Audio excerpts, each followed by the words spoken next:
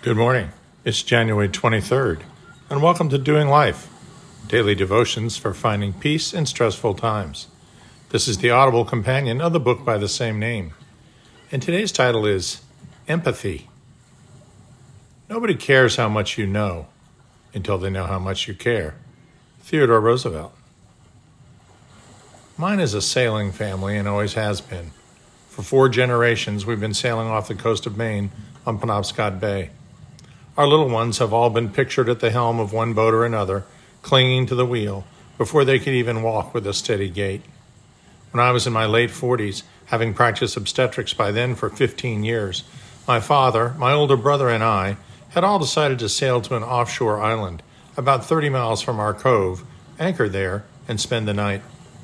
When we set out, it was a beautiful, crisp, sunny, early July morning with a steady southwest breeze of 12 to 15 knots.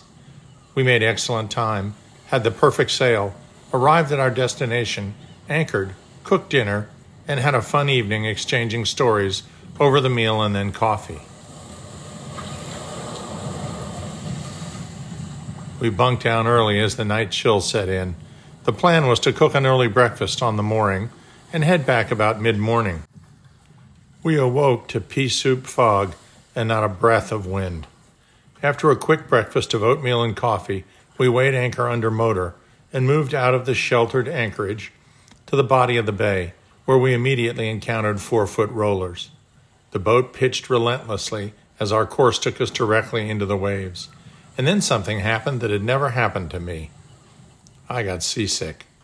I struggled to the bow so as not to vomit in the cockpit, where I proceeded to hang an arm and a leg over the gunwale, dry heaving off and on for the next 6 hours.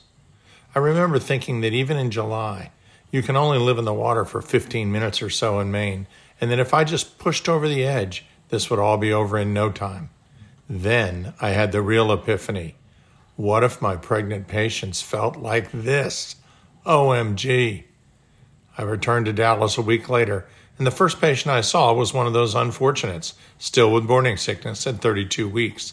I related the story above and told her that I finally understood what she was going through. She looked up from the exam table and said, "Really? How long did you say you were sick again?" I answered, "For over 6 hours." She responded with a weak smile, "Oh, I misheard you. I thought you said 6 months." Maybe I didn't quite understand what walking a mile in her shoes was all about after all. Empathy is the ability to mentally identify with another person and so fully comprehend their outlook. Martin Luther King said, "Pity is feeling sorry for someone. Empathy is feeling sorry with someone." The Bible is full of references to empathy. Paul tells us to rejoice with those who rejoice and weep with those who weep. Romans 12:15 ESV. Peter tells us to have unity of mind, sympathy, brotherly love, a tender heart, and a humble mind. 1 Peter 3:8 ESV.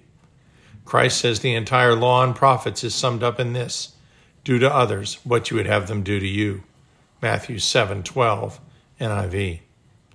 But remember this above all: Christ is the ultimate empathizer. As we are told in Philippians 2, Christ, being part of the Trinity, could have simply imposed his will on mankind. Instead, he humbled himself and took the form of the lowliest of men, took the nature of a servant, was tempted but never succumbed, and was obedient even unto death. Jesus experienced our feelings, dilemmas, temptations, joys, sorrows, pains, and loss. In short, he gets it. Our God is an awesome God indeed, but also one who knows what you're going through and will stay right there beside you. That's empathy. Lord, let your Holy Spirit reveal opportunities to empathize with others. We know that walking in another's shoes is the only way to fully understand their perspective and thus love them the way that they need to be loved. Amen.